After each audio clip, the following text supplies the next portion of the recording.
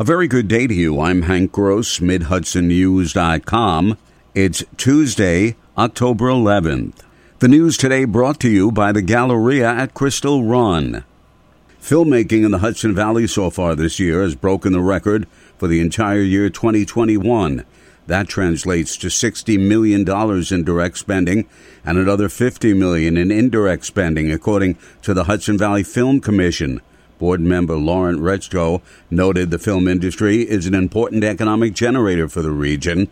So far this year, we've had 372 production days at 174 locations. That's created 722 local crew jobs. 3,000 actors and background extras were hired. And rental rooms, which we're still tabulating for the third quarter, is up to 44,000 room nights. Films shot in the region use both union and non-union actors, officials said. With financial assistance from the state, the Wallkill Town Police Department will be equipping its officers with body cameras. Town Supervisor George Serrano, a retired policeman, believes those devices are an essential tool. One of the things that when I first came into office, I noticed that our police department did not have body cams. Being a retired police officer, I thought that was something we needed to do.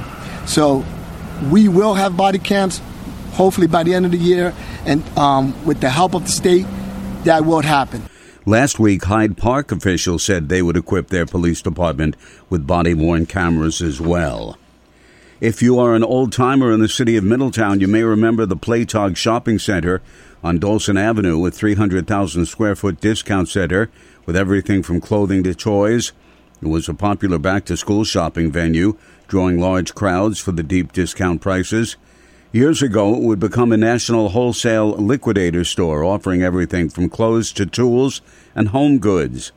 The building has now met its match as demolition crews have been tearing it down piece by piece to make way for what has become a familiar sight in the region, a distribution center. Unconfirmed reports say it may be used as a fulfillment center for Amazon.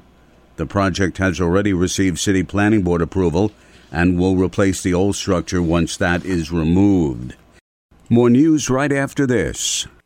It's time to get spooky with DJ Echo, Gold's Gym, and Selfie Galore at the Galleria at Crystal Run Friday, October 28th for their Halloween Spooktacular. Haunted house, photo booths, even a kids' DJ dance party, and candy while supplies last. But it's only Friday, October 28th from 5 to 7:30 p.m. at the Galleria at Crystal Run in Middletown with DJ Echo, Gold's Gym, and Selfie Galore, Orange County's premier shopping, dining, entertainment, and Halloween Spooktacular destination.